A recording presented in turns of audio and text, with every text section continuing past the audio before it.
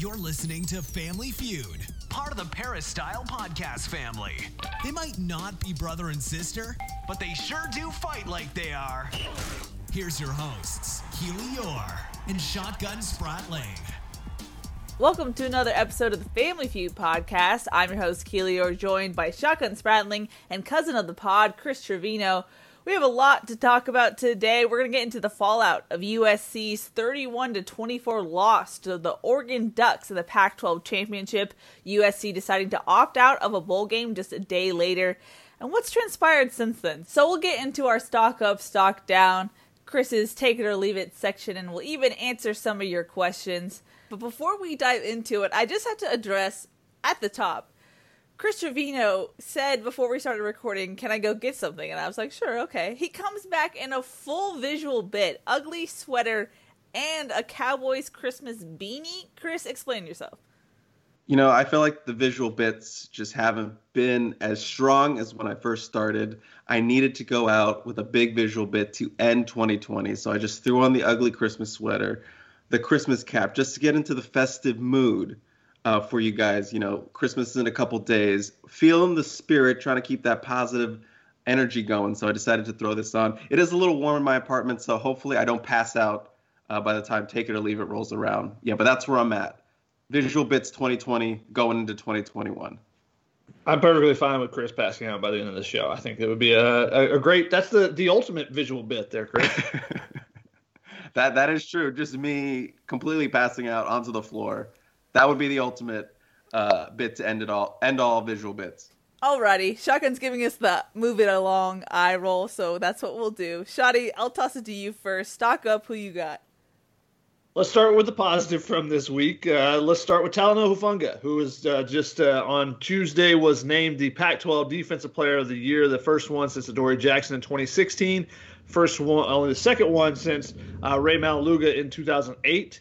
And he's the first USC safety all time to be named the Defensive Player of the Year. Now, the Defensive Player of the Year award in the Pac-12 only goes back to the 1983, so we're missing out on some Ryan Lott and a couple other guys back there that were really, really good at that position as well. But congratulations to Talanoa Hufanga. He was all over the field this season, playing safety, playing linebacker, playing at the line of scrimmage, doing a little bit of everything. Over 10 tackles per game. He had double-digit tackles in 4 of the 6 games. He had 4 interceptions, 4 consecutive games with an interception. Nearly had a fifth. Could have been a game changer in that against Oregon in the Pac-12 championship game.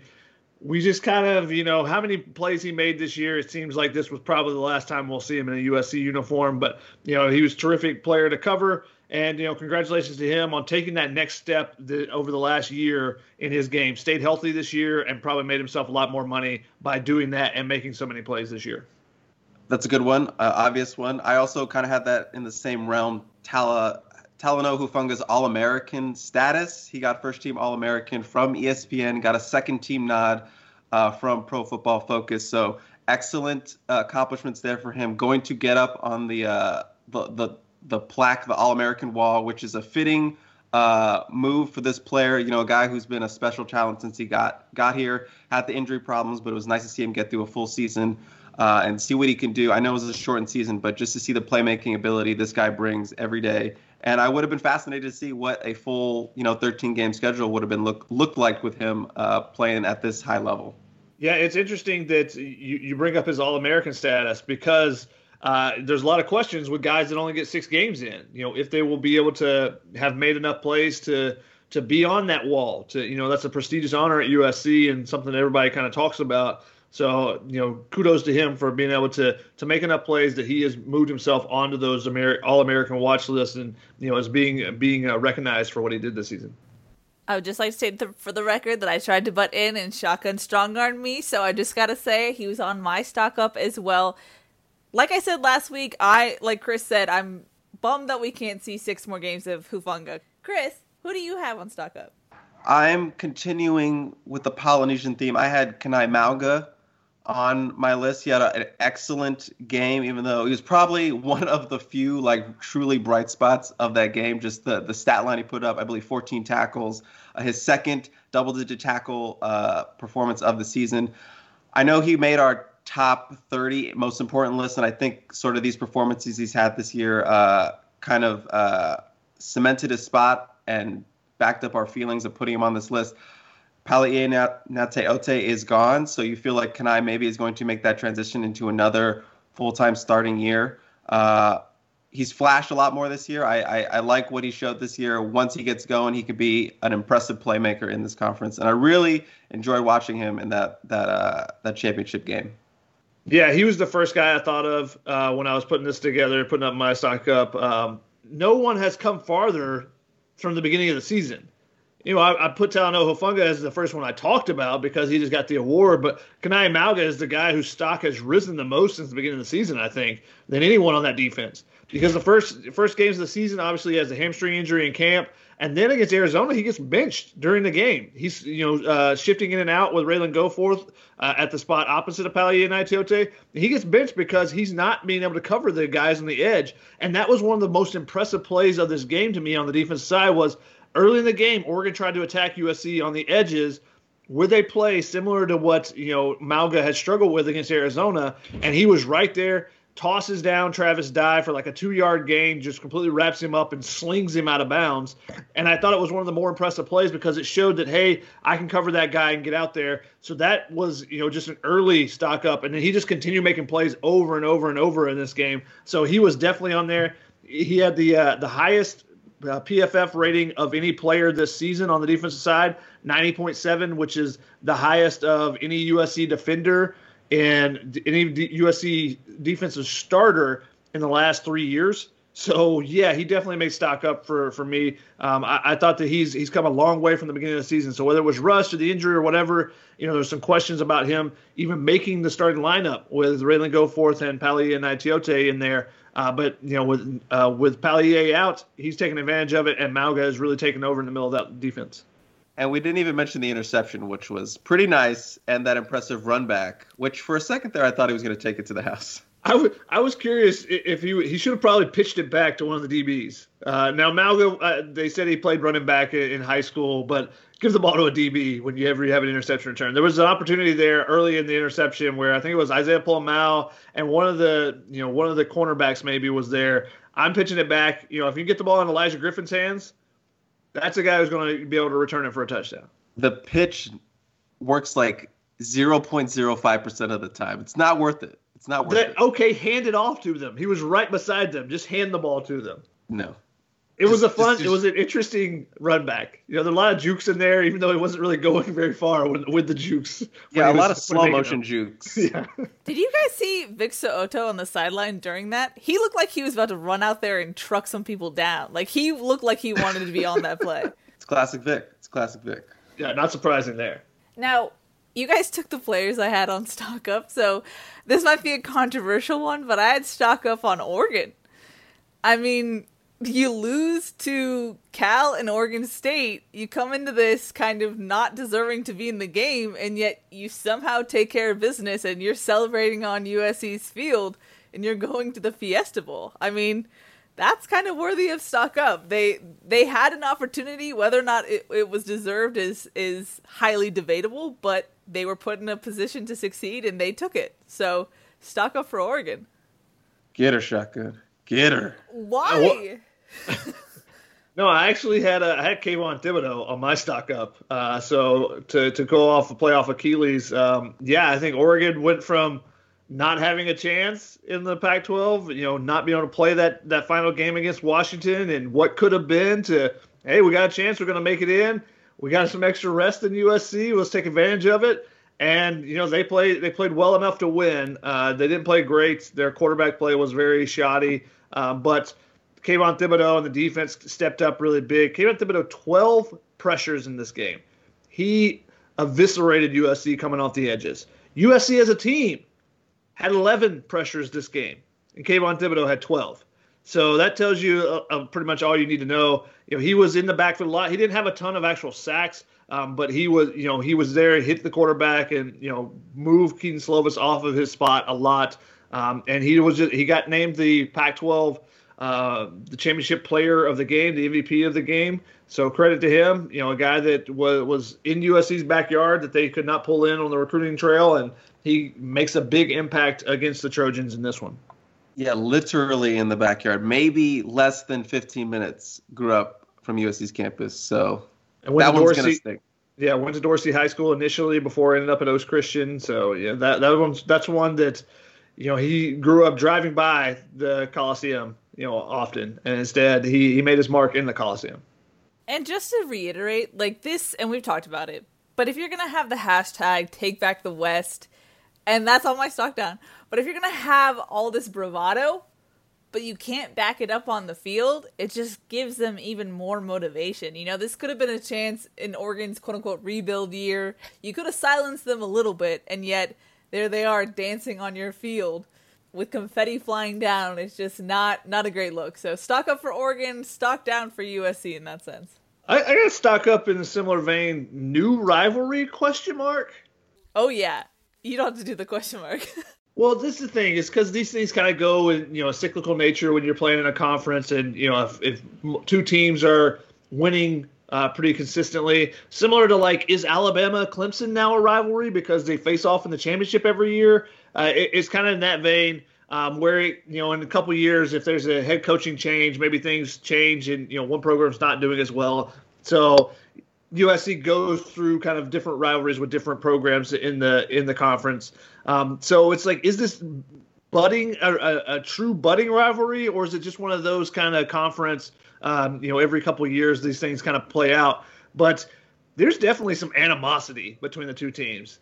They do not like each other. They're definitely the coaching staffs. Mario Cristobal calling USC out this week, taking shots during the week, talking about how we don't do hashtags. We just put it out there on the field. Now we're back-to-back champs. 2-loss champ. They backed their way into the championship game, but they did win, on the field, so they get credit for that. So it's interesting how these two teams have kind of, how they don't like each other so much when they haven't really played that much, actually, which is what is really interesting to me. They haven't played a ton recently, but they don't like each other at all. I just want to point out to the fans listening at home, or anyone listening to this podcast, Shotgun officially just swiped my Heard It with Cristobal's comments on the edit. So I'm done. I'm out. See ya. No more. I just gave a general overview of his comments, Chris. You can still actually touch on them. Done. Goodbye. That means you better Over. come up with another one. I also dipped into my Heard It, so we might just unilaterally nuke the Heard It section for this week's pod. Oh, guys. Boom. It's gone. You guys are always trying to do this. 2-1. I don't have an official vote, but it's 2-1. Chrissy T. Oh, can I just add an audible stock up? The nickname Chrissy T. Stock up for that. There were multiple tweets this week calling Chrissy T, and I love it. It started off as a nickname that you hated, so I kept saying it, and now I can't stop, so I apologize. I never hate nicknames I'm given. Apologize. She doesn't, but I never hate nicknames. They're given for a reason, and I embrace all nicknames I have. So if you want to call me Chrissy T or tweet at me Chrissy T, so be it. But I'm not adding it to my bio, or am I changing my Twitter handle to Chrissy T? That's fine. I'll accept that. I had a slight stock up on Mr. Brew McCoy. Now, I know people are going to be mad about the missed drop, the big one that probably would have changed the entire outlook of the game. But before that, he was having a very good game. Ended up leading the team in reception or yards with 76 yards, well on his way to his first 100-yard game if he brings that in. Came up with the big do-or-die fourth down, 25-yard catch. Also at the 4th and goal touchdown. Keaton is definitely we've seen this multiple times throughout the season where Brew will come up with a big catch in the second half, either on 3rd down or maybe a 4th down, and he's gotten looks in the red zone. So you see Keaton is starting to trust this young receiver. He's got a bright future. I know people are going to be. I know on Twitter people you're flaming him for dropping a perfect ball, but it comes down to Keaton still threw a pick trying to throw the ball out of bounds. That's not on Brew. That's where I stand with that. If he makes that catch, yes, it changes the game, but also it's not his fault that the ball was picked off trying to throw it out of bounds, and I'm sticking with that. See, the game is never won or lost on one play, in my opinion.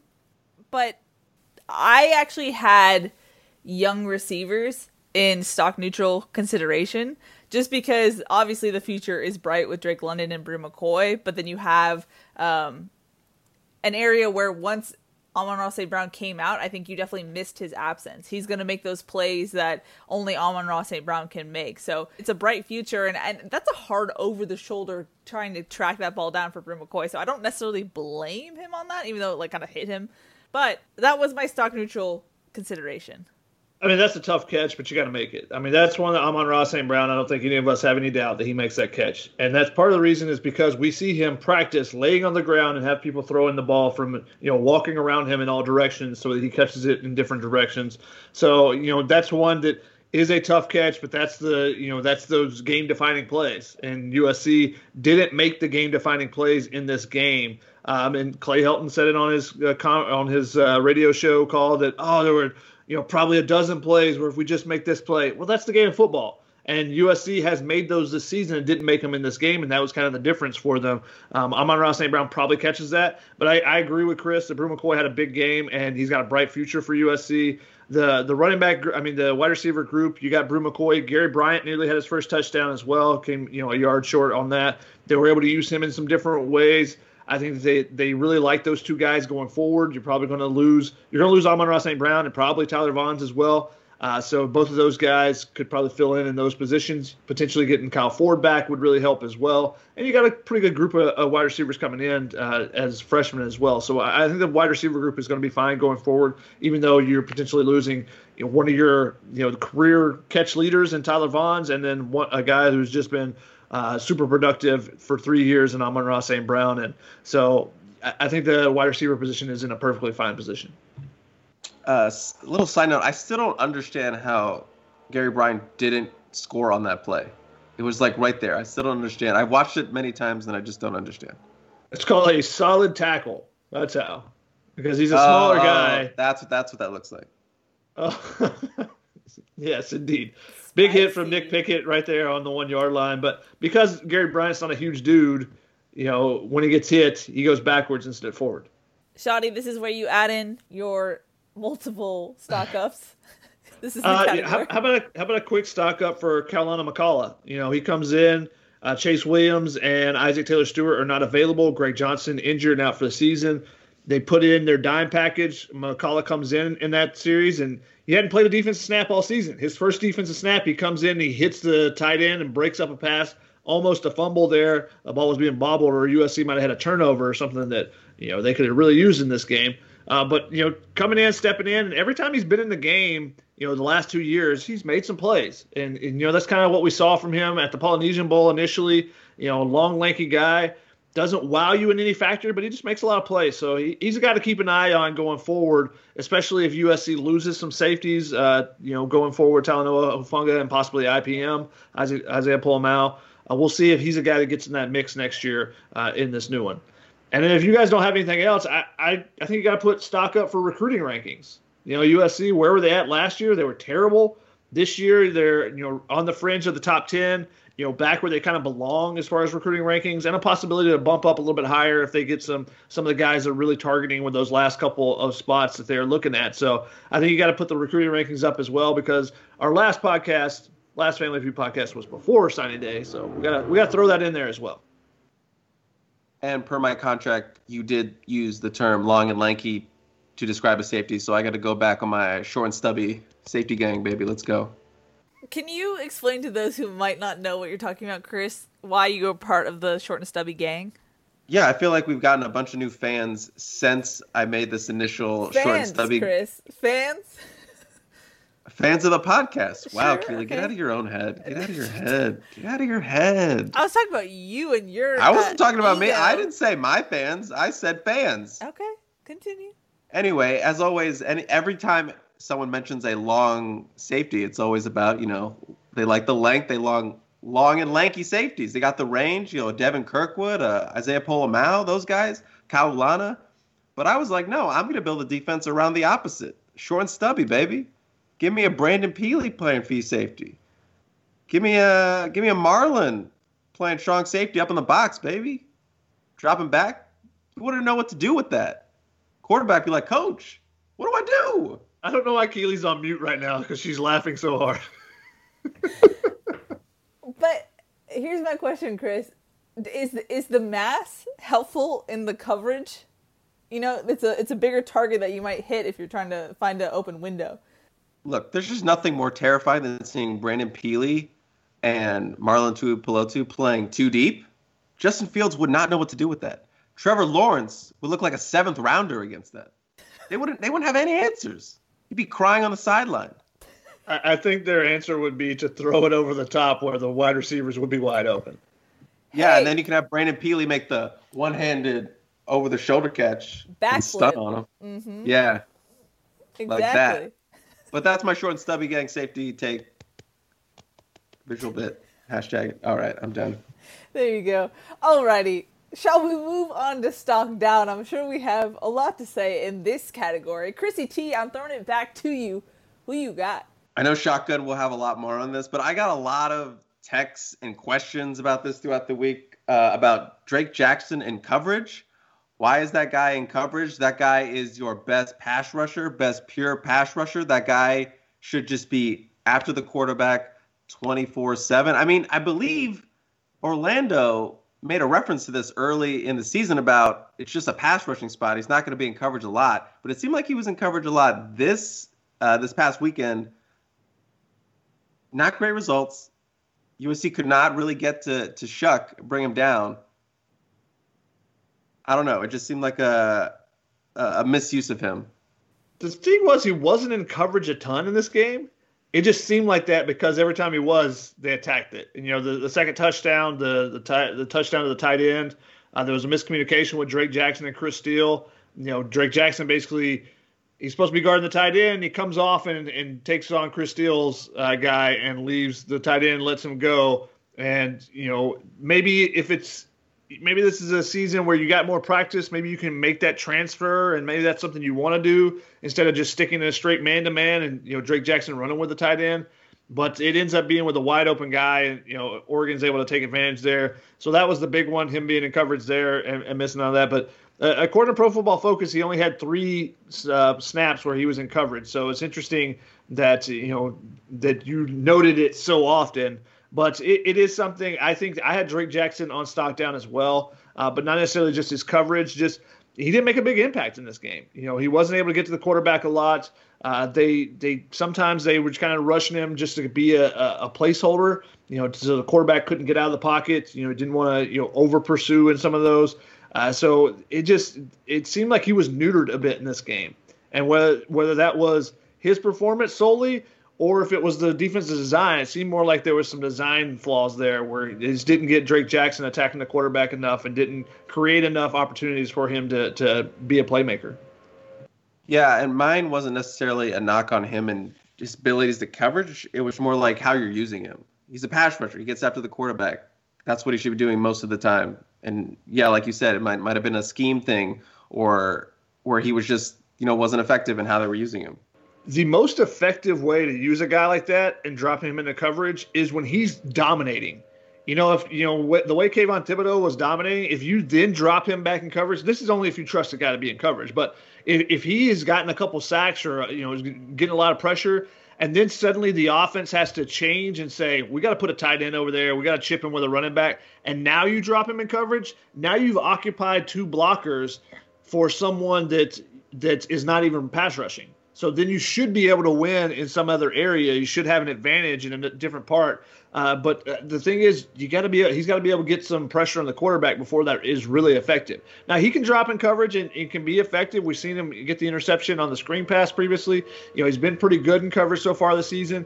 But he just wasn't able to make a big impact in this game. So you wonder, if there was some other way they could have done, something else they could have done to create some more opportunities for him to get to the quarterback. In that same vein, I also have Marlon Tuipulotu. Just the stars on the defensive line just weren't making a lot of plays this game, and Marlon kind of struggled down the stretch. They used him a ton. USC did not sub a bunch on the front lines. Marlon played 55 of the 61 potential snaps in this game. That's a ton of snaps for him. Drake Jackson played 52, and that's not playing the last 2 drives of the game. So those 2 guys played a ton of snaps, but weren't very effective at creating a bunch of havoc like they had been earlier in the season. In that sense, would you say that the concerns we had coming into this season were valid, given that we flagged, okay, how is Drake Jackson going to be used, and will Marlon Tuipulotu be able to keep up with the workload that they're giving him? I think our concerns were definitely valid. I mean, you look at it, and now I think this also plays into the 3 games in 13 days. We talked about it. We talked about it on Tunnel Vision. We talked about it. How big of an impact does that actually have? But I think when you're coming towards the end of a season, even if it is a shortened season, I think that wear and tear on a defensive line, I think was big. And this is why I think that you needed to rotate in more guys this game, or rotate in more guys in the UCLA game, because both those guys played a ton of snaps there as well. But you saw both Marlon, we had a big concern about him, second half of the season. He faded in the second half of the season, even in the shortened season. And Drake Jackson, when you lose a bunch of weight, are you going to be able to hold up at the end of a season? And he didn't make many plays the last couple of games either. So, and I think the 3 games in 13 days definitely plays a factor in that as well. But I think that you need to be looking out for those guys and get some other guys some reps and rotate them a little bit more to try to keep them fresher in these last couple of games than what they ended up doing. Yeah, it makes me wonder what it would have looked like down the line if USC had been able to have a Jay Tufele in the lineup, or maybe a Trevor Trout to give some snaps there, and give some rest to those interior guys. Yeah, it's interesting because Brandon Peely came back and he played a good amount of snaps, particularly in this final game. But you didn't use guys like Caleb Tremblay very much. You could have done some different things, with the defenses that they did, but they chose not to, and it kind of makes you wonder what could have been there, it's up to the players, it's up to those backups to step forward and make some impact as well, so that you feel like you're comfortable with, 8 guys deep, rather than just 4 in the front line. But USC definitely, I think their 2 biggest stars on their front line didn't make a ton of plays the last couple of games. This is something we talked about on Instant Analysis, but I had stock down for correcting the mistakes that you've identified and have identified for multiple seasons. Specifically in the sense that I'm going to talk about penalties. It was just killer penalty after killer penalty, and they were boneheaded penalties too. And I know fatigue plays into that. Also effort coming out of the half, just over pursuing on defense. And it's just like, you can't have penalties like that. And they just killed the momentum that USC was just trying to create to have another late comeback. And so, discipline and penalties is something that Clay Helton has been talking about ad nauseum, and it's just not there. And it's one of those things where you said you could fix it multiple times, and I think we have to just come to the conclusion that you can't fix it. It's part of this team, and it's an issue. And at least in the Pete Carroll era, I talked about this, but they were good enough at least to overcome those penalties. And if they were an issue, it was like over celebration, not just just very stupid mistakes. So stock down on fixing what is wrong. Also, I gotta add to it, because I think it encompasses more than just penalties. But I said on a different podcast, if you were surprised at this outcome of this game, you weren't watching these games in 2020 close enough, because all the problems that were there on game 1 were there in game 6. Nothing was really fixed in that sense. So I think on the defense, there were adjustments made both in-game and throughout the season. But as far as other issues on offense, things weren't fixed when it was watching the same game over and over again this season. So stock down on fixing issues that a lot of people have identified. I feel like you could have used that stock down at any point in the last 4 or 5 years. True. And I think that points to the whole Clay Helton theme. You can identify the mistakes, you just can't correct them, or correct them in a way that it holds and becomes part of the team's culture, You have a nice little evergreen stock down there. Chris, I believe it's time for your stock down. What do you got? I mean, this one's pretty obvious, but I try to do it in a creative way instead of just saying run game.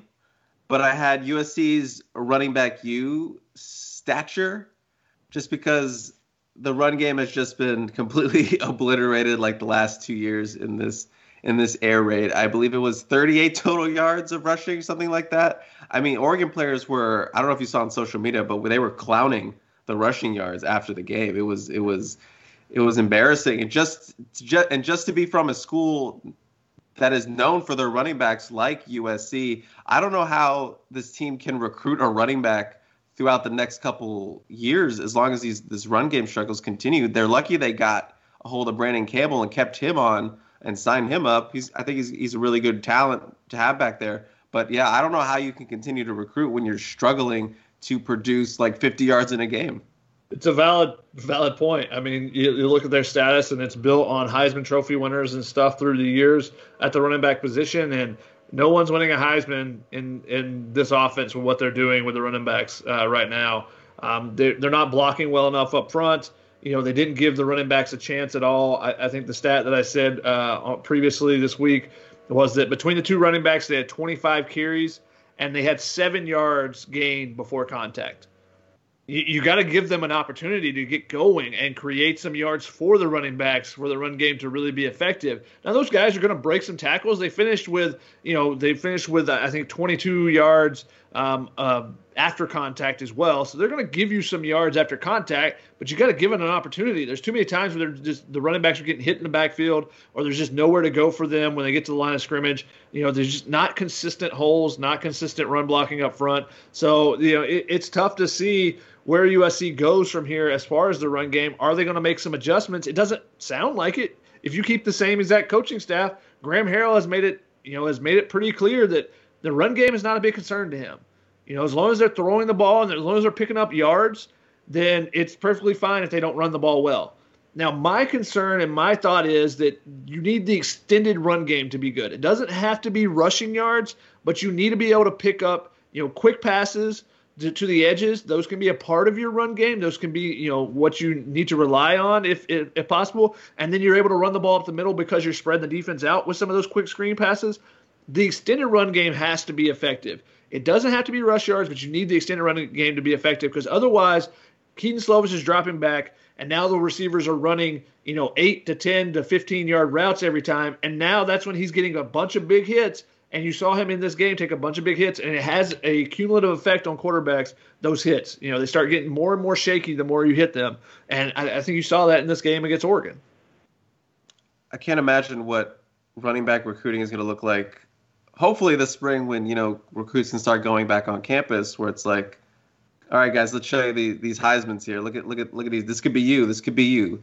And then but coach, what about those 38 yards you had in the Pac-12 championship game? No, man. Just look at the trophies, man. Look at the trophies. That's what we're all about right now. Look at the trophies. So I don't know how you do it.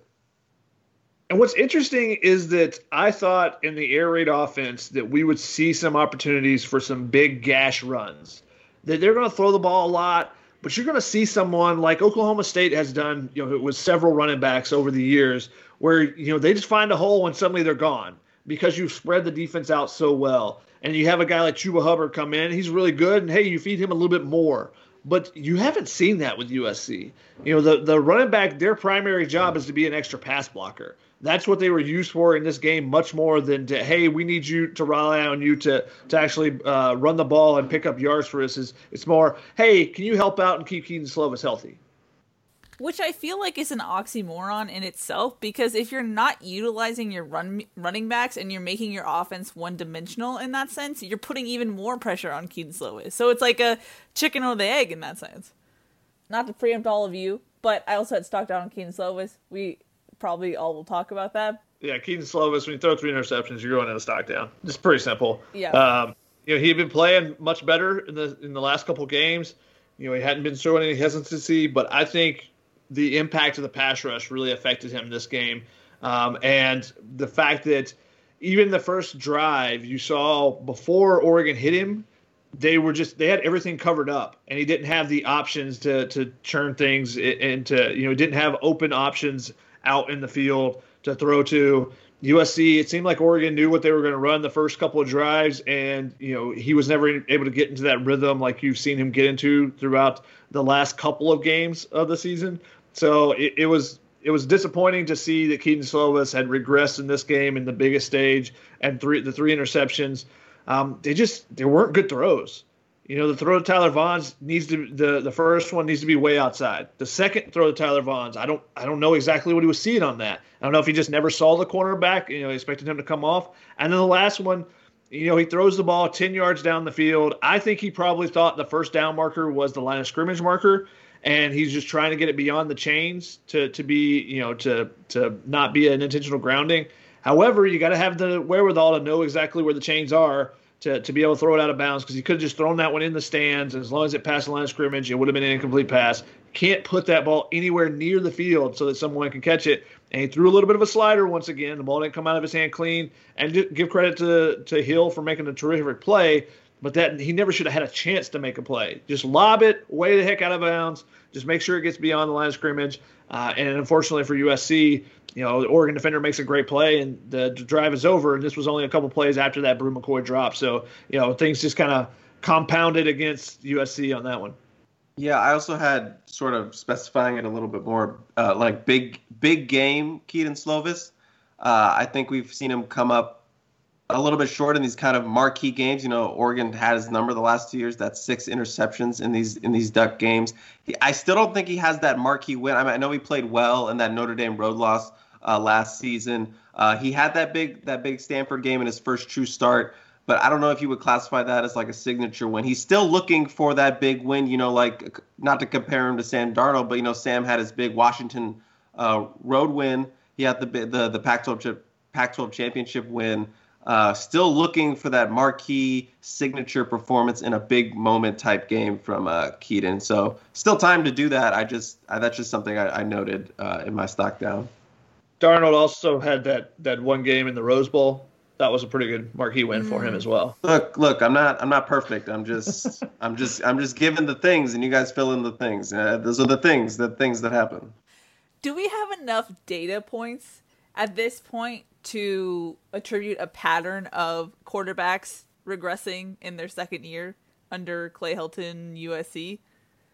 That's an interesting thought. Shotgun just got a story idea. He's gonna spend 10,000 words on. Yeah, it's an interesting thing to think about, because you can look at it and say, so is it just a sophomore slump with Keaton Slovis? Is the injuries? You talk about big game. My first thought was, hey, he's going to get injured in each big game. He gets injured in the bowl game last year. He gets injured at the end of this game. The offensive line is just not protecting him well enough. But you put up a great point, Chris. I think that he is missing that signature win, and he's got more starts than a guy like Mark Sanchez had at USC. So it's time for him to step up and make those big plays and make those big throws. And he's done it. He's made some really big time throws, made some big time plays. You think back to the Arizona State game, that throw to Drake London to win the game, but those are come from behind against teams you should have been ahead of. Where's the marquee win? Where's that big time, top 10, top 20 victory? He's still missing that one. Is that fair, though, given that he doesn't have a big time O-line in that sense? His 2 years at USC has just been under siege, I don't know if that's fair to put that all on him. Did Sam have a big time O-line? He had higher rated players than Slovis does. Did he? I think so. He had a run game to go with it. There were times when, you had Zach Banner, you had Chad Wheeler on the edges, you had Chuma Doga, guys that are in the NFL and played in the NFL that were able to create a run game at times. I remember that UCLA game where USC just completely demoralized guys like Tack McKinley with their run game, run the same play over and over and over. They don't have that now to take a little bit of that pressure off of him if the quarterback does have an off day. Now, Clay Helton has said that multiple times. Hey, sometimes, at any level, a quarterback's going to have an off day, and your running game's got to step up for him. Well, he doesn't have a run game at all to step up for him right now, and it makes it that much more difficult. The pressure is put on him that much more. So it's tough to blame just him, which is why I brought up the injuries as well. In the biggest games the last 2 years, he's been injured because the offensive line hasn't been able to protect him fully.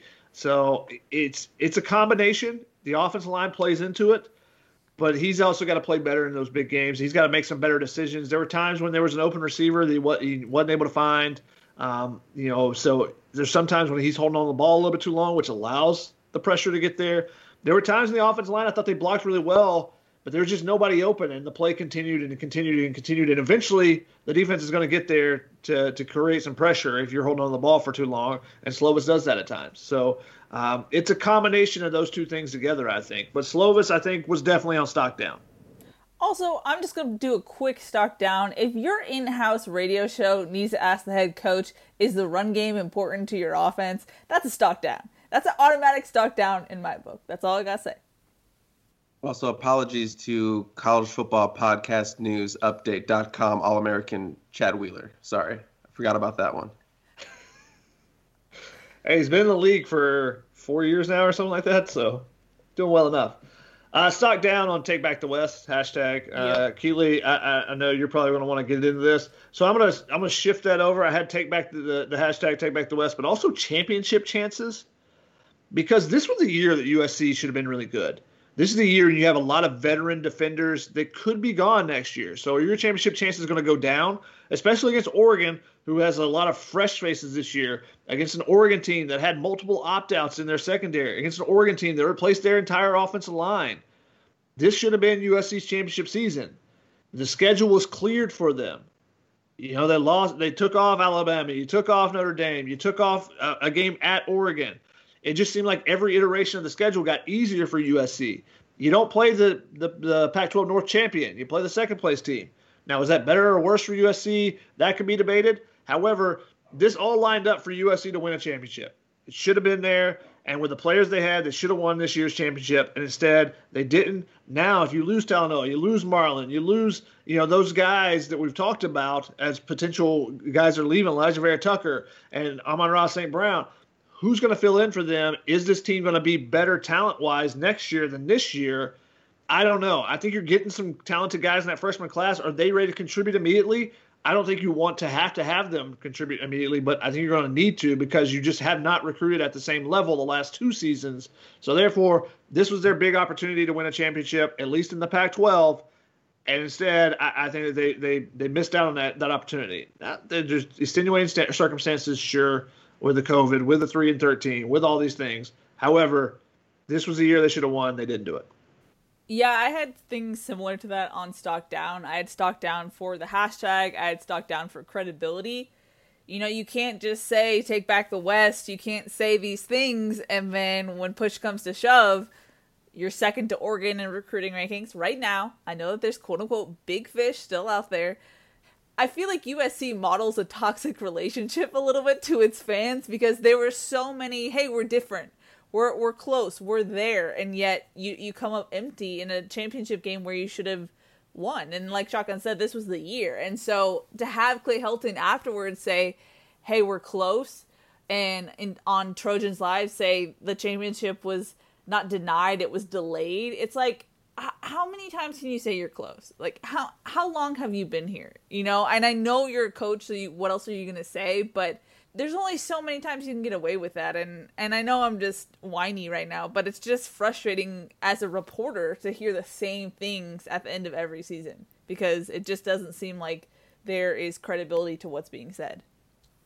And I think fans would completely agree with you. They're tired of hearing the same things over and over and seeing the same results over and over. But going back to the hashtag Take Back the West, USC has used that in recruiting over and over this season. They want to be, on top of the West as far as recruiting rankings go, but also you have to do it on the field. And when you have that as your mantra and you don't do it, then that's definitely on stock down. But also Dante Williams on their show that they did on signing day not only said that it was hashtag Take Back the West, he said, you'll see on Friday the West has been taken back. Was he referring to watching Oregon celebrate on the field at the Coliseum? Because that's all I saw, that they're back-to-back Pac-12 champions. Tyler Vaughn said, we can't lose to them. We're not going to lose to them. You did lose to them. So everything that USC said leading up to it did not play out. And, once again, we're left to wonder, where this team is going to go from here. Because, like I said, their championship chances, I think, are worse now going into the next season with the potential opt-outs they have. We'll see how this offseason plays out, who they can bring in, if they bring in some transfers, different things like that. But it doesn't seem like they're on an upward trend at this moment now. Yeah, I had a stock down on guaranteeing victories. That just never seems to work out well for anyone. So, sorry, Tyler Vaughn. Just learn a lesson for anybody moving on. Never guarantee the victory. Just stay quiet and then let it play out. It never works out when you guarantee the victory. To tack on to my credibility stock down, I guess, in tandem with USC PR stock down, I thought coming out a day later with the opting out press release, it just was not a good look. I do believe that if they are in the Fiesta Bowl, we're not talking about them opting out. And so it's one of those things where you're going to write to the governor of California, hashtag we want to play, also another stock down for a hashtag, and then you don't get the bowl you want and you're not playing. You know, I get it. And the weird thing is because of the public backlash, I think the stories have been changing from the initial things that I was hearing at the time, but the players were just kind of spent and done and wanted to go home and see their families, which I don't blame them for. I feel like I would feel the same way, but it's just hard when you have this bravado to start the season, to get the season back, and then it appears from the outside, you don't get the bowl that you wanted, and now you're done. You know, it's not a good look. And I'm always pro player, but it's just, I don't know. I'm very indecisive about this, if you can't tell. Why am I going to continue my grind to play in the Alamo Bowl? Like, I get why they didn't want to play. I just don't see why. I understand the PR handling of it was not great, but I'm not faulting them for not playing. I mean, all the teams around the country are opting out of bowl. Let them go see their families. They're kids. They lost the big game. Yeah, move on. They don't want to do the grind anymore. That's fair. We've been, isolated from each other and everyone, and they've been isolated too, just been around each other. They want to see their families. I just don't agree with knocking on the players for not wanting to play. They don't have to play. No. This is a pandemic. No, I know. And on Tunnel Vision, I was much more understanding of the player's perspective. And I prefaced it on Tunnel Vision with this is kind of a nuanced conversation, but I just feel like the fans are really disappointed because it feels like they're giving up. But at the same time, the fans have different expectations because they see players as entertainment versus I think we see more of the personal side of it, I guess. I don't know. So like I get, and I've been told throughout the whole season, like no one fully understands the toll that it took to be isolated, be one of the few people on campus, to follow the strict protocols in LA County to get to play. So I completely understand this, and I'm pro player. I just think from you wrote a government official that you wanted to play and then you're not, So I don't know. That's what I'm saying. I understand completely. I think I would do the same thing they did. It just doesn't look good from a 30,000 view. And I would just say they wrote the governor for a chance to play for the Pac-12 title, not the Alamo Bowl. Okay, that's fair. It's a difficult topic to fully get the full breadth of it because, like both of you have said, the players, they've gone through so much that probably doesn't, even capture the regular fans' attention. There was an article out today, I think on The Athletic, and the tweet sending it out was talking about how, what the players have gone through across the country. And one of the things it said was there are scouting reports on which nurses to take that were more gentle with the swabs, the nasal swabs, because those swabs are, deep in the back. And like, if you watch any of the guys' Instagram, they talk about how it feels like they're drowning, those type of things. So there's scouting reports on nurses. Like that's an in-depth thing that you don't think about. Like these are the type of things that, are affecting players every day that just get completely, pushed aside on Saturdays when players take the field. So I think that the average fan doesn't necessarily think about all the things that are going through it and the mental toll it has taken on them this season to be in school, to be trying to go through a season while, dealing with all these COVID protocols and whatnot. I understand all that. Like Healy said, the PR way they went about it probably was interesting. The way that the message just kind of changed behind the scenes as well. The players just being over it and just being done to now, well, maybe the players didn't take a vote on it. Maybe certain things didn't happen, and like there being the changing of the narrative a little bit. I had on stock down availability. Now, part of it is the mental availability to go through and play that bowl game. You've build up your hopes on this New Year's Six potential. You build up your hopes on a college football playoff chance. And now to go from that to we should be in this conversation to suddenly you're in the Alamo Bowl and you're going to San Antonio. It changes completely for the players and where their mental aspect is, but also availability for players. You had some big time injuries in this game. Amon-Ra St. Brown and Keaton Slovis. Clay Helton said they were unlikely. They were not going to be able to play, those two guys. Elijah Vera Tucker came into the game with a hamstring issue. He was a game time decision, I was told. Clay Helton said it was unlikely that he would play in the game. Now, maybe that's because he opt-outs. Maybe that's because of the injury itself. He tried to play through in this game. He didn't look to the same level he has been early in the season. Those are three really big pieces on the offense. So I understand if the players, afterwards are like, if we're going to go into this and we're going in with our backup quarterback, we're going in without our best wide receiver, without our best offensive lineman, what's it going to look like when we try to go play a team? Maybe we don't want to play this game. You just get deflated by all these things. So I understand, but availability was one of my things. Clay Helton said they came into the game with 60 players available, and then you lose those three guys. Now you're down to 57. He said they were getting really close to that 53 mark. I don't know exactly how the math works there for him. They didn't always use anywhere close to 53. They only went over 53 or more scholarship players once this season, and that was in the blowout to Washington State when they used a lot of the reserves. Otherwise, they were underneath that threshold. So they could have played, but I think the mental toll definitely had an impact, and just the availability, the mental aspect of it, I think is overlooked a lot of times by fans. So I think that should be noted. But USC not going to a bowl game, it's something that it's hard to get a full wrap around the whole concept, both from the PR side, the player side, the fan side, all of it. It's a very difficult conversation, I think. Shotgun, this is when you offload the rest. What else stock down do you got? Just one more, and maybe this was injury caused and part of it, but Elijah Vera Tucker All-American status. And I think that he got beat by Kayvon Thibodeau a couple times. He wasn't great in this game, and maybe that it won't. I don't think it'll affect his draft stock or anything like that. So I'm not necessarily stocked down on Elijah Vera Tucker. He didn't play great in this game. I'm gonna give him a pass coming on with a hamstring issue, but I think it does take a hit as All-American status because just like we talked about with Talanoa Hufanga, it was going to be interesting to see how many guys that only play 6 games are actually in that mix. Now, he's been dominant the first 5 games of the season. If he just played average or okay or good, then I think that he's definitely in that conversation and, he would be in the mix. But now, since he got beat a couple times, now you got to go, well, I think voters might look at it and go, well, that's the first time he's played some real legit pass rushers, and maybe that's why, maybe the numbers from the previous games weren't as high as they should be. So I think his All-American status definitely took a hit in this, and some of it's not his fault, only playing 6 games, but the appearance of it gives off that he's not going to be an All-American, which is unfortunate for him to not be able to get on that wall as well. But we'll see if he plays out and they put him out there as well.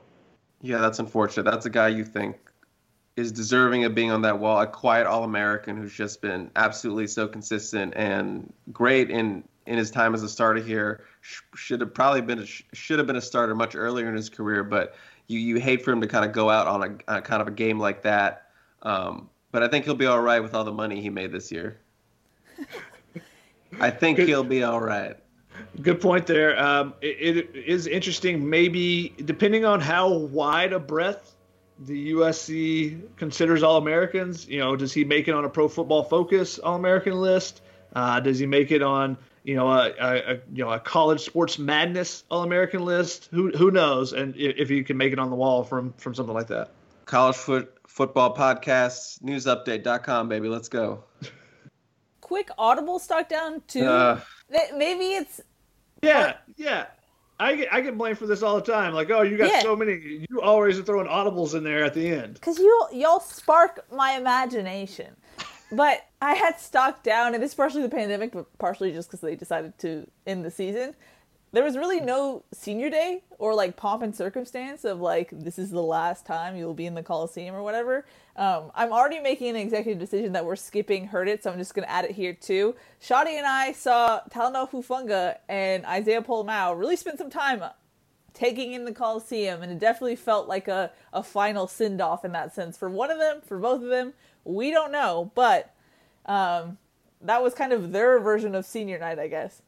Yeah, they definitely took some time and spent some time chatting after the game while the grounds crew was out working on the field and whatnot. They were soaking it in, it seemed like, and they shared a pretty long hug. When they got to the tunnel before they walked up for potentially the final time together. Now, does that mean one? Does that mean both of them? We're not sure, but it seems like that'll be the last time that we see those two guys, roaming the back end of the defense together as safeties. So that was on my Heard It for sure. Also, Oregon celebrating on the field was on Heard It. I'm going to put my Heard It's out there. You're letting him do this. Do something. Producer. I'm doing it quickly. You can't keep getting away with this. Chris, you just shut your mouth right now. Oh. Shut your mouth when you're talking to me. Exactly. The Oregon celebrating on the field, them diving on the Pac-12 emblem in front of the USC bench. I thought that was notable. Them having the streamers and dancing out on the field and the whole Take Back the West thing. But my last Heard It was also Clay Helton saying, this team is on an upward trend. And I just don't understand how that's the case. Now, technically speaking, their win percentage has gone up the last two seasons. But when you go 5-7, there's a very good chance that that's going to happen. But as far as an upward trend, just like I talked about with the championship chances, I think that that's not true at all. So those are the Heard It's I had. I did them quickly to get them out of the way for you guys. You're trying to nix my segments over here. It's ridiculous. Very proud of you, Shotgun. Now, I've got a couple of stock up, stock downs from our listeners. I'm done. So we're going to go through I'm these. out. No, you're not. You're going to – hey, you are part of this podcast as a guest. So that means you have to come – He almost said it. He got himself. He knew what he was doing. That means you have to hold on until the end. Shane had stock up. Urban Meyer would stick down. I'm assuming he meant stock down. Clay Helton. Reactions? Urban Meyer is a pipe dream, so stock down for that. Also, to the Fire Helton High Urban Twitter guy, stop tagging me. I don't care. He's tagged me specifically, just me, a couple times. If you listen to this, stop it. I'm gonna block you. Stop it. I get it. You want Urban Meyer, but stop clogging up my mentions. Alejandro had stock up the quote unquote fight on in the players. They never gave up in this, and that's a good point. USC even being down, they could have been down 35-7 in this game. It felt like early, but they kept fighting and they had an opportunity. And again, if Keaton Slovis, throws the ball away, what changes there? Who knows? USC has, had that penchant for coming back, so they gave themselves a chance. Even on the final drive, they got the ball to midfield and had a chance. They couldn't get the Hail Mary off, though, because of the pass rush. So I agree with that, Alejandro. Completely agree with you there with the way the players continue to fight throughout the games this season. He says stock down on the overall offense is predictable and obviously can be stopped, and also the running game, and also discipline and the overall culture. So Alejandro had some many more stock downs than stock ups, which I feel like is a common thing among USC fans right now. I think that's just your burner account. Yeah. And those are a couple of stock up, stock downs from the fans this week. Thanks, guys, for sending us your inclusions as well. Agreed. We love hearing from you guys. And speaking of which, we have listener questions to get to. First off, it's from Gustavo, who says, which players do you think should come back to boost their draft stock? It's safe to say AVT, Amon-Ra, and Hufanga secured their bag this season. I mean, the first two that jump out to me would be Isaiah Polamau. I think he could do a lot to boost his stock coming back for another year. I also think I'm not sure this guy is being considered as a guy who's potentially leaving, but OG, I think he had a good season. He could also boost his stock maybe to a third, second round. I don't know where he'd be projected if he left right now, but I think that guy could be a early day pick if he stayed for another year. Those are the two that really jump out to me right now. I think Griffin is an interesting case to watch because he's been a lockdown cornerback, but he hasn't created the turnovers. He got his first interception this year.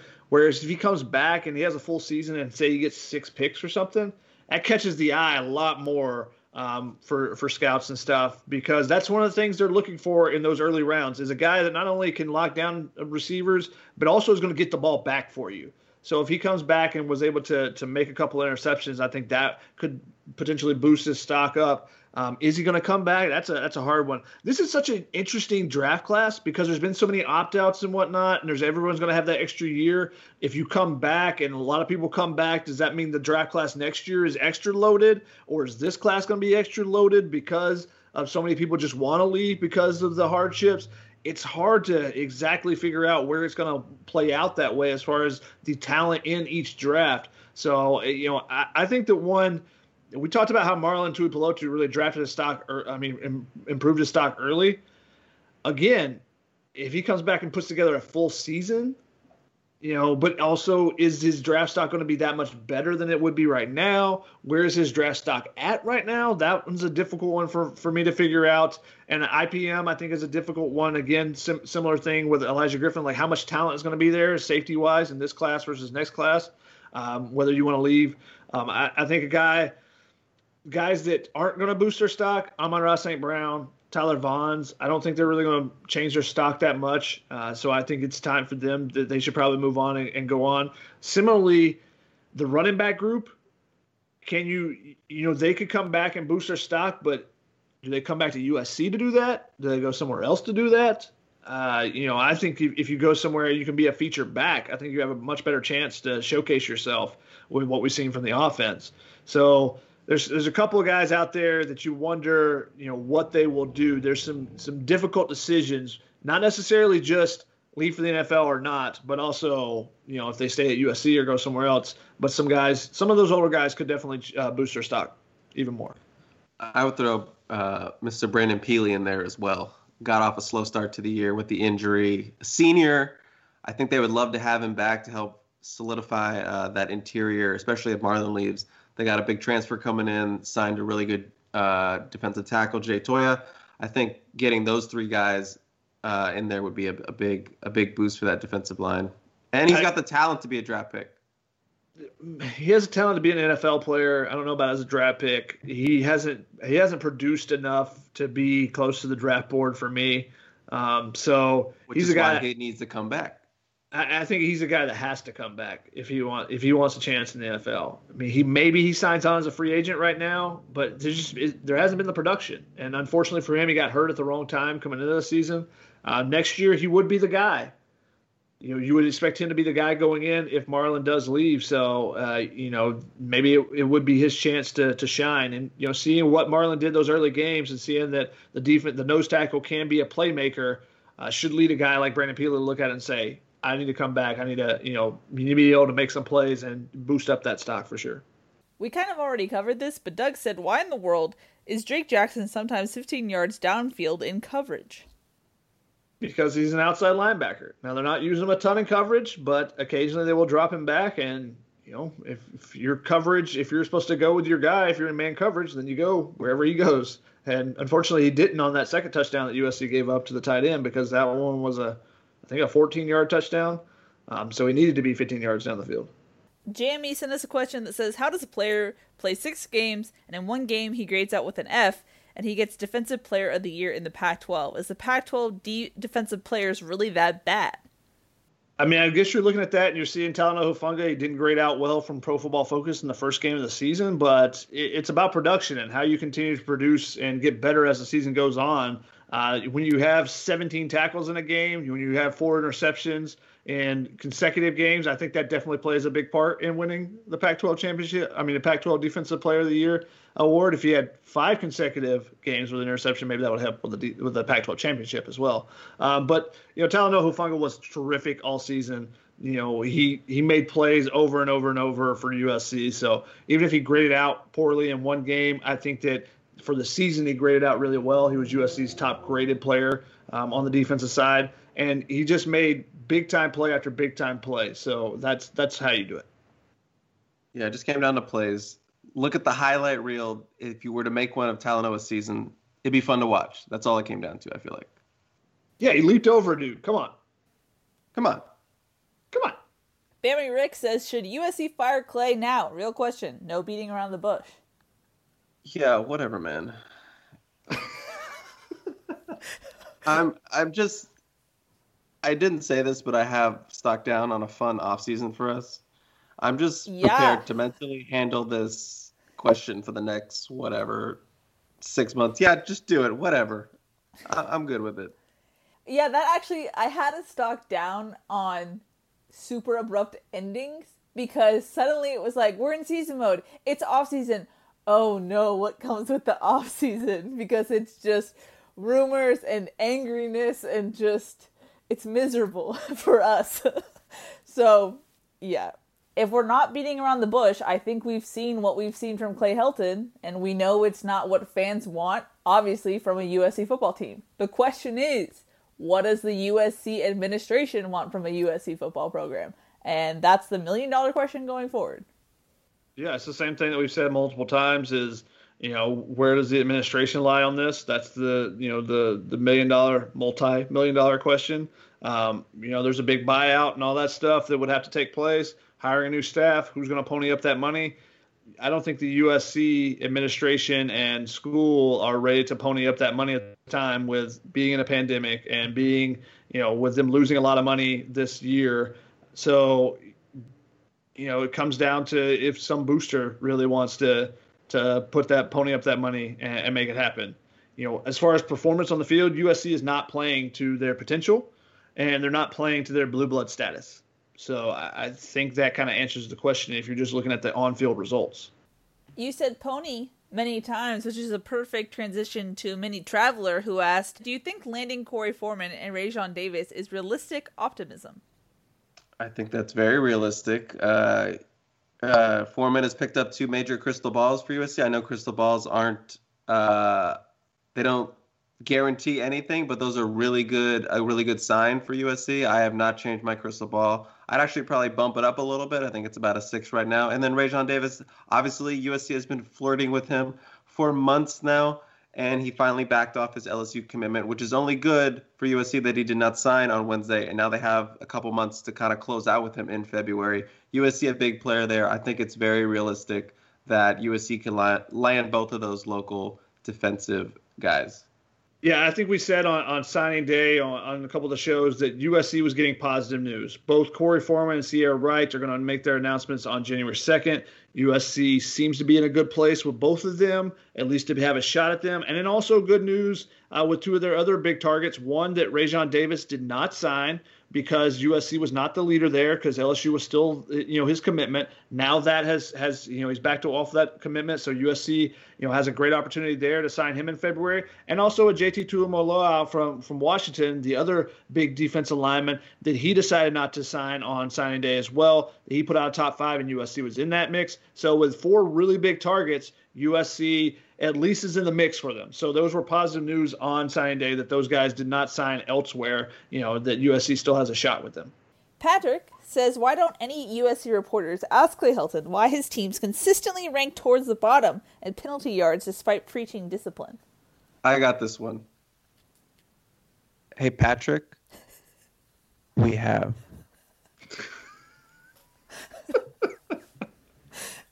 That's pretty much it. I mean, we've asked questions and they don't get answered that in a way that will satisfy fans. So, what can you do? And before we move on, I got to do a quick audible stock down on Shotgun's audio. This is a literal audible stock down. Yeah, because your audio has sucked. I think there's every noise outside your house, apartment complex today. So, hey, it's a happening time of year or something. Apparently, everyone needs their trash taken out individually. There's been a trash truck by every 4 minutes, it feels like here. I don't understand what's going on either. I apologize, guys. And excellent lawn care as well. True. Alrighty, Chris, it's time for me to pass the torch to you. Take it or leave it. Take it away. Let me just stretch my back. Obviously, got to jump through these corporate hoops.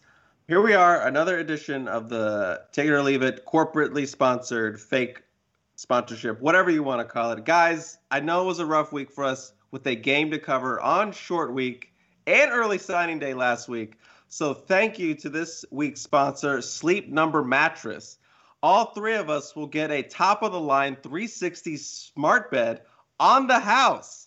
Finally, Shaka will know what it's like to be a human and get a full 8 hours of sleep. Keely will no longer have screaming night terrors about an all-night podcast edit. And USC fans, we did not forget about you. we have a special code for you to get 56% off your own mattress. That's insane. Sleep like a baby after a 2020 Pac-12 championship. I forgot to update the read. Sleep like a baby after a winning season? Use the code for the love of God shotgun. Go to sleep. All caps, no spaces. Take the comfort of a peaceful night's sleep and leave behind thinking about that cringy thing you did in 7th grade all night. Sleep Number. Only 2% of dumpster mattresses are ours. Now that's quality you can trust.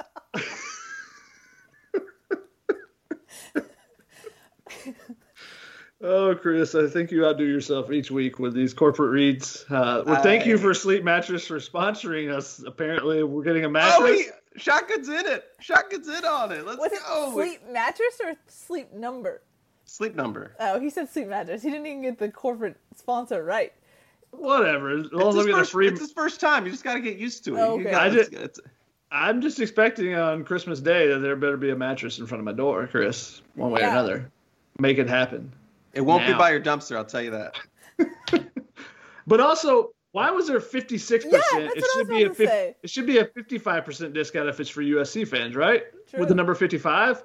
Look, those nerds over there don't know football. They don't know what they're talking about. I tried to talk them into the 55. They said, no, 56. We were founded in 56. They wanted it 56. Big Jordan ESFA fans or Anthony Cerro or what? I guess. I don't make the reads, man. Technically, I do make the reads, but in this case, I did not make the read. All right, let's get into it. You sleepy boys and girls. OG not being on the second team All Pac-12 was a bigger snub than Drake London not being on the first team. I'm going to take it. And I'm going to tell you why. Because it's not broken up as cornerback and safety. There's 4 DB spots. So that means there's 8 DBs that were better than OG. I think he was USC's best DB outside of Talanoa Hufanga this season. So not to disrespect Chris Steele, but I thought Elijah Griffin was better. So for him not to be on at least the second team, it was surprising to me with Chris Steele over him. And then the guys like with Diamador Lenore, does it just come down to the interceptions? What exactly is there? How exactly are they coming up with these 4 DBs on each team? I thought it was really interesting that they came up with these 8 guys, and Elijah Griffin was not one of them. So, yeah, I think that one is. USC, they have so many receivers that I think they went by the touchdowns with the first team, but Drake London was huge as well. It's a very difficult take it or leave it, but I'm going to take it that it was a bigger snub. Elijah Griffin was not on the second team. I want to tease it. That this is one of those things where Shotgun put on his lawyer hat, convinced me, so I will take it. Elijah Griffin was USC's second highest rated defender, according to Pro Football Focus. Oh. Just saying. Backing it up with the facts. Yeah, this is his searching period. Searching period? Every time he says to take it or leave it, your little keyboard hands go and you're ready to go with some facts. Keyboard hands? Mm-hmm. He's the Kermit GIF. Visual bit, well done. Moving on. 0 points out of the onside kick was more detrimental than 0 points out of the Mauga pick on Friday. I'm leaving it.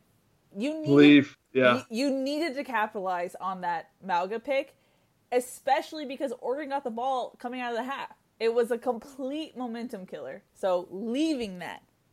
I completely agree because of the momentum that USC could have had going into halftime.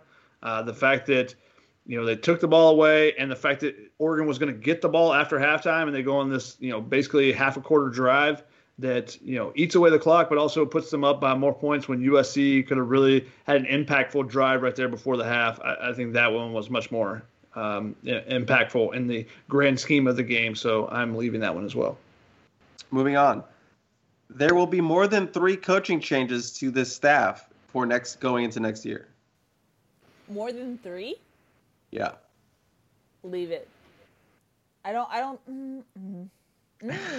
Wait, I forgot about. You just did that meme. The kombucha girl. Yeah.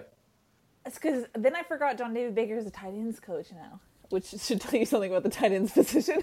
I'm I'm going to go bold and say take it, actually. Oh. Harrell leaves, takes JDB with him, and they also get rid of Tim Drevno. I'm completely speculating highly right now. But I'll just be bold. You know, I'm tapping into that persona I established last week. I'm going to leave it. Because if they don't make the decision at top, if they make the decision at top, then everything changes. But if they don't make the decision at top, which I don't think they will, then at most you have a couple of guys departing for new jobs. I don't think there's going to be a bunch of firings this offseason. Moving on, it seems like USC has been a big player in the transfer portal. Already land one former highly ranked recruit, Alabama, Ishmael Sopsher, I think that's how you say it. USC will land 2 more starters out of the transfer portal this offseason. I think they need to. Whether or not they can is the big old question, Chrissy T. I'm going to leave it. I think they'll get an offensive lineman that will potentially start. And I think they will get a couple more transfers, but I think they will be rotational guys and not starters. I will agree with that assessment. I'm going to leave it as well. All right, and finally, Clay Helton will be a lame duck coach in 2021. I mean, we've said this for how many years now? I mean, I actually do think so. If that USC athletic admin stays the same. All right, Keely's taking it. That's all I need. Moving on. I'm going to leave it just because Because you want to watch the world burn? It hasn't happened. We've thought that that it would happen a couple of times now, and it still hasn't happened. So I'm just going to go with the trend there. I'm following the trend, just like Eric Cromenhook trends. His seat has been so hot that it's like reversed into a cold seat. It's like so hot that it's cold. Some scientist needs to tweet me about that because I think that's a thing. Yeah, it's like those people that put water or something on their hands and they can grab lava. What? Never seen those videos? Yeah. Shotgun. Am I allowed to audible take it or leave it? Oh, jeez. Please? That means you're giving us a take it or leave it? Yes. That means I have to participate in my own game? Yes. I don't like this, but I'll allow it. Yes. Okay. Chase McGrath should have been the starting kicker this season. Take it or leave it. I'll take that. I think there's some moments that were way too big for Parker, and I would have been curious to see how he would have done if this was a full stadiums were filled with people and there was a lot more pressure in those moments. That 41-yard miss he missed right before halftime was just a very he's trending towards like an inconsistent kicker with a big leg. He obviously had the leg to make that, but just missing that was just a huge blow for the offense and the morale of that team. I think Chase makes that, so I'm going to say take it because I actually had Parker a little bit on my stock down for how the season ended with him, but a lot of talent just needs to find that consistency, so I will say take it. It's amazing how many things that you have on your stock up, stock down that you don't mention, apparently. Look, I'm not like you. I need to tell the world everything I'm feeling. If you write it down, then it should be included. That's why we're stuck with 3-hour podcasts. No, we're stuck with 3-hour podcasts because my audio over here is terrible with trash trucks. As the car drives by. As the car drives by. All the time. Yeah, I'm leaving this one. I think you get your freshman. If you think he's more talented, then you let him grow. Especially in a season that's going to be wacky and you don't have the pressure situations. I think you let him grow, even if you miss it. And who's to say that Chase McGrath gets 2 onside kicks? Onside kicks are so rare that I'm going to give Parker Lewis a boost that he helps USC win that Arizona State game just because of his onside kick.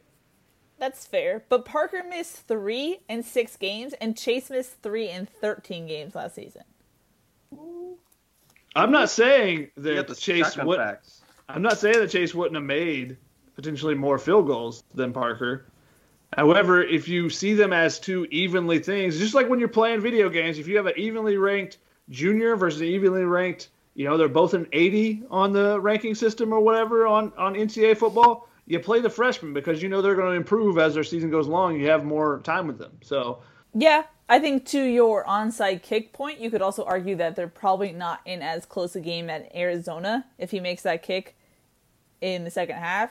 And how does the game go if they actually score points off of the Malga interception. You know? You never know. But that's why you play. You never know. Okay, Chris, I'm done impersonating you. Thank you, Keely. You did an admirable job in your first Take It or Leave It spot duty. I hope one day I can take over and do the intro for Family Feud, maybe when I'm an official member. Now, moving on to our fun ones. Let me go back real quick, Chris. I just want to point something out on Elijah Griffin. Going back to that point, and like Keely said, I was looking up numbers. Elijah Griffin was the 5th highest ranked DB in the Pac-12 as far as overall grade by Pro Football Focus, and he was the 7th ranked DB as far as coverage grade. So both those were in the top 8. So how is he not one of the top 8 players? I don't know. I'm just saying. All right. Finally done with the USC ones. We get to the fun ones. Most of these are Christmas themed, like my outfit. But we're going to start off with a doozy. Putting ice in your milk. Take it or leave it. I saw this the other day, and I just needed to get an opinion. Did any of you do this? Do you know anyone who does this? Are we taking it or are we leaving it? I'm leaving it. It's gross. I take it because I've done it before. It's not an all-the-time thing, but yeah, that's something that's done. What is the purpose, though? Make it colder. Do you not have your don't have milk in the best fridge? Refrigeration in poor neighborhoods in the South. Thank you.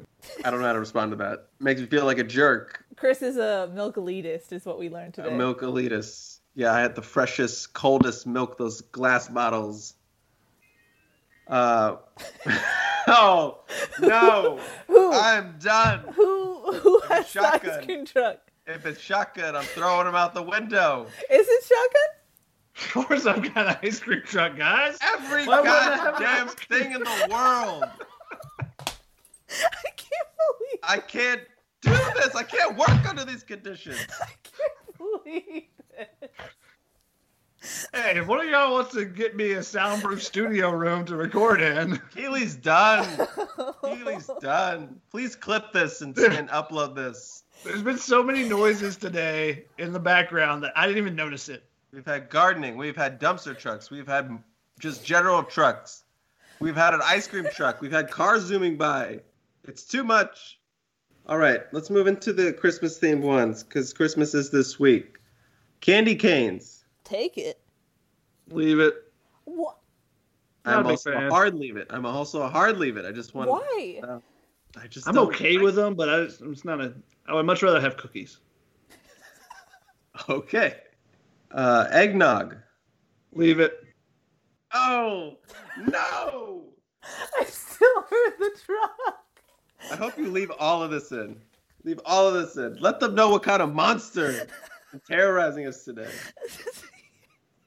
He tried so hard to get it in quickly, and you could still hear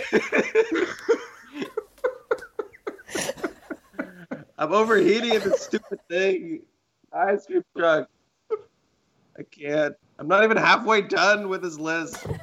I'm gonna leave it on eggnog. It's just not good. I fully expected Shotgun to take it with some liquor, so he surprised me. Or like some weird addition like corn. What?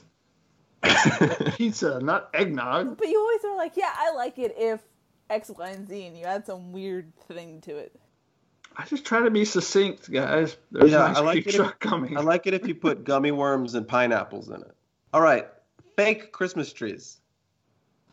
Take it. Okay. We have one in our apartment, so I'm taking it. I also have one in my apartment. Leave it.